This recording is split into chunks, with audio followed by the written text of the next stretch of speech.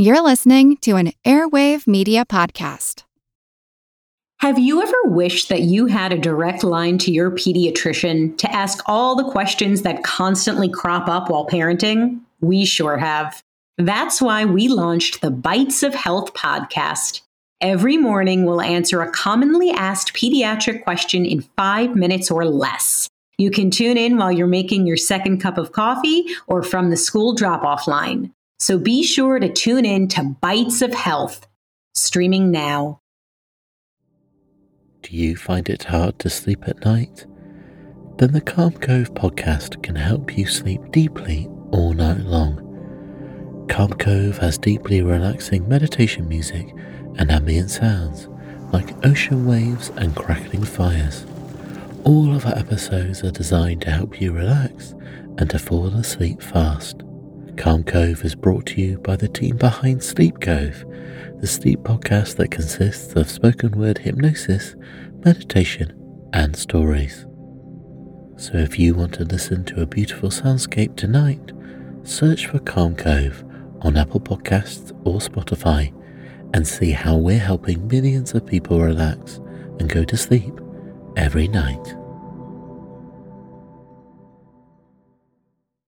I'm Melissa Sims, your host for A Mindful Moment. Thank you for joining me as we explore ways to increase mindfulness in our day-to-day experiences through weekly topics, expert interviews, and guided mindfulness meditations. Mindfulness is presence. It's awareness. It's paying attention to what is happening within us and around us. Mindfulness increases our emotional, physical, and mental well-being. It can also enhance our focus and productivity. Perhaps most importantly, in today's uncertain world, mindfulness strengthens our ability to be more compassionate toward ourselves as well as others. Are you your own worst enemy? Do you ever start to feel like there is one common theme in your shortcomings or your failures? And can that common denominator perhaps be you? I do think that sometimes fate truly has things covered. Then there are other times I know that things could have gone differently if I had made a better choice or even gone down a different path. But in reality, at least in my opinion, we control our fate, our daily doings, our behavior, our choices, and our ultimate outcomes. So you didn't get that last client, or maybe you were passed over for a promotion. Maybe there's a long-term goal you have that just keeps getting pushed to the back burner. Well, what is the reason? In my own life, I can definitely get in my own way, and I'm okay admitting that. I'll have days where I have so much to do, and I can see it staring me in the face.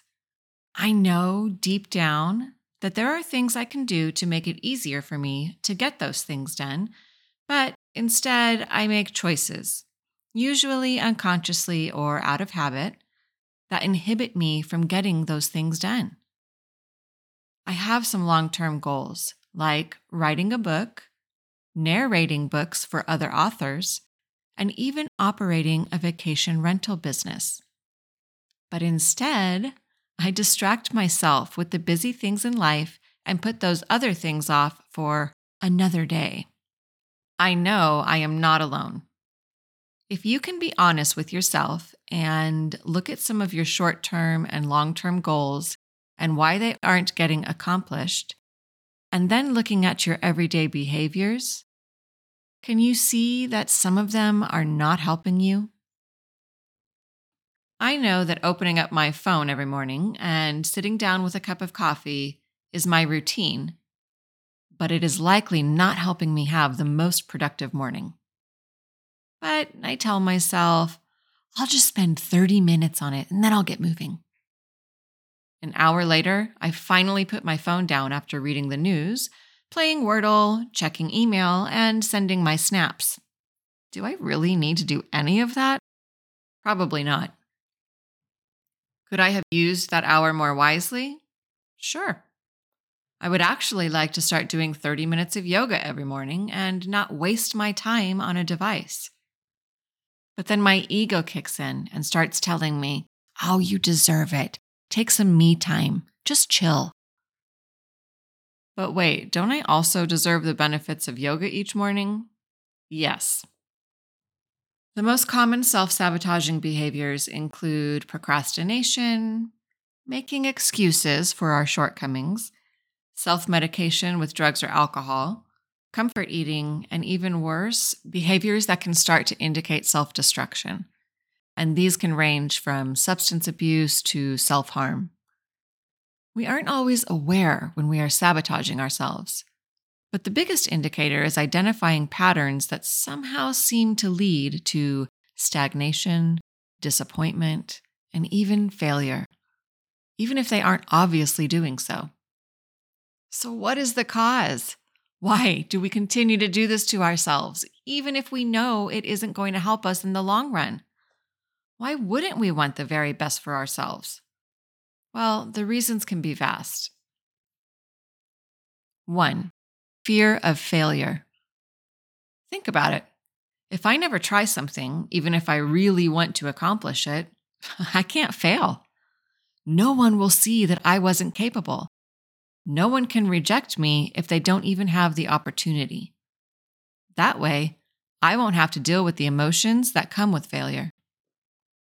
2, low self-esteem. Even though it might seem absolutely ridiculous on the surface, we can feel unworthy or undeserving of success. Of course I deserve success, we tell ourselves. But that's on the surface. Deep down, there could be some underlying and unresolved issue that is telling your ego that you don't, in fact, deserve success or happiness. Self-sabotage is just another way of reinforcing these negative beliefs. 3, fear of success. This kind of lies in the comfort zone periphery. Success, if we haven't experienced it before, is a new territory. It is change. And what does it look like? What changes is it going to bring into my life? Ooh, you know what? Things are fine right now. I don't want to rock the boat. Fear of the unknown in terms of success can be crippling for some, preventing them from taking the steps in order to achieve it. 4, lack of confidence. Tying into the fear of success, those who lack confidence in their abilities may self-sabotage in order to avoid having to do something that they haven't tried yet, or test a skill that they have yet to use. It requires stepping out of the comfort zone, and many of us, we really love our little comfort bubble. There are obviously other contributing factors to self-sabotage. The way people talk to themselves is a big one. If someone is constantly telling themselves that they are not good enough or that they will never succeed, they may start to pave the way to a self-fulfilling prophecy. Also, people who lean toward perfectionism may have a high occurrence of self-sabotage because they have a fear of not meeting their own impossibly high standards. Okay, so let's stop dwelling on the problem and let's talk about some solutions. Before I give you some tips on overcoming self-sabotaging behaviors, I do want to point out that it is so important to seek help from a mental health professional if you or someone you know is struggling with self-destructive behavior. This can range from serious depression to self-harm, drug abuse, and even suicidal tendencies. A trained therapist can work with the individual to develop an appropriate treatment plan that meets the specific needs of the individual and then can help them achieve their goals. But if your issues don't tend to lean towards self-destruction, but you still get in your own way a lot of the time, it's a good idea to try to find the root of the issue. Taking some time for self-reflection and preparing yourself for some real truths, as hard as that may be, is super important. If we can't be honest with ourselves, we are certainly not capable quite yet of moving forward toward growth. I'm sure you guessed it, but practicing mindfulness can help you start to support yourself by increasing your awareness of your thoughts and emotions, which can minimize those impulsive behaviors. So instead of automatically reacting to distressing thoughts, feelings, maybe the pressure of what's looming, and say, picking up the bag of Cheetos to self-soothe, we can learn to pause and observe what's going on within us before we act. So, what else can mindfulness do to help us stop the self-sabotage train? Mindfulness can help us develop greater emotional regulation skills because now we are allowing ourselves to observe and understand our emotions without getting overwhelmed by them. It can help us tolerate uncomfortable emotions without acting on them or engaging in these self-sabotaging or even self-destructive behaviors. One thing lacking in a lot of us is the ability to go easy on ourselves. In our society, it is drilled into us that failure is not an option or show no weakness. And it's even furthered now with this girl boss or hustler mentality. But if we can't fail and we can't show weakness, when do we learn, grow? When do we heal? We must fail. It is part of life and part of the growth process. Mindfulness helps us build self-compassion. So instead of judging ourselves every time we make a mistake or even struggle, we can learn to treat ourselves with kindness and understanding. And then we can start to forgive ourselves a little easier. Self-awareness is the key to mindfulness. It's when we start to notice those patterns in our thoughts, our emotions, and behaviors. So, for example, when you know you are engaging in something that isn't really going to be helpful to your success, your happiness, or goals, pause and examine what triggered you to start that thing. What feeling just ran through my body that caused me to go grab those Cheetos or that glass of wine or binge watch a show instead of writing my thesis? Like, what was I actually thinking or feeling at that exact moment?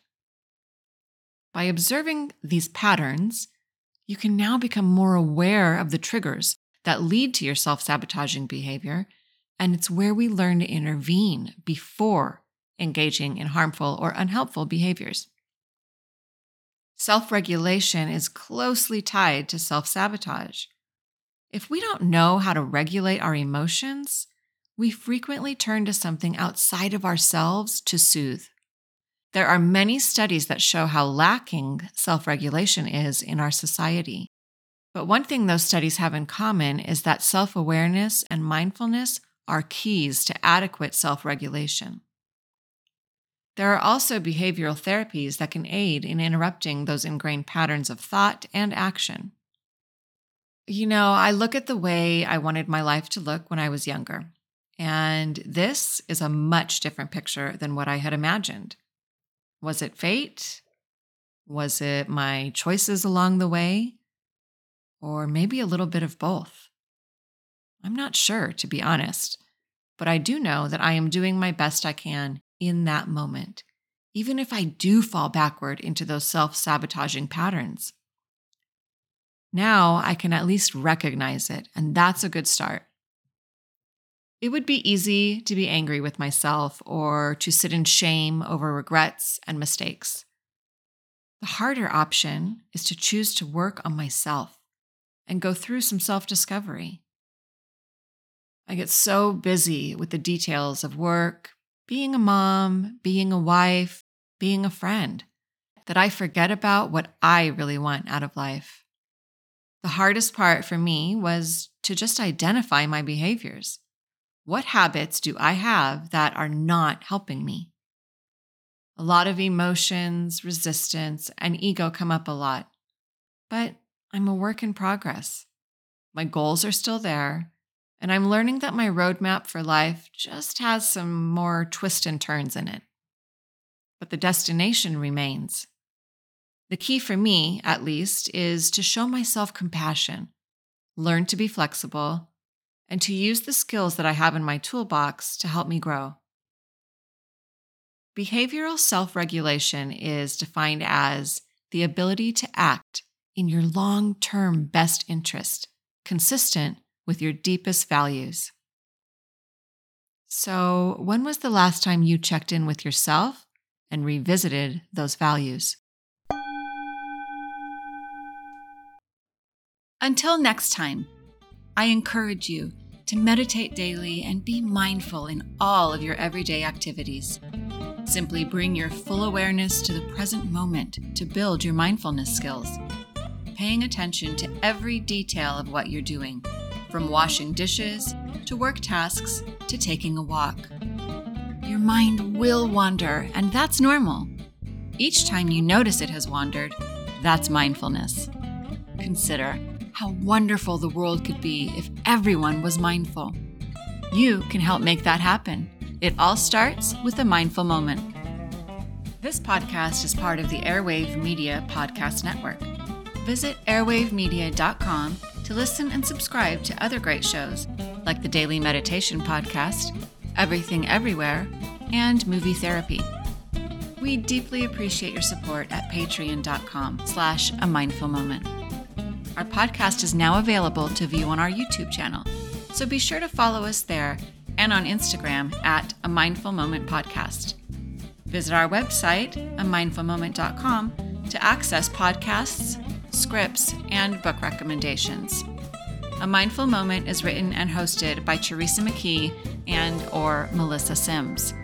The Spanish version is translated and hosted by Paula Tayo. Intro music, Retreat by Jason Farnham. Outro music, Morning Stroll by Josh Kirsch. Media Right Productions. Thank you for tuning in. This podcast is produced by Work to Live Productions.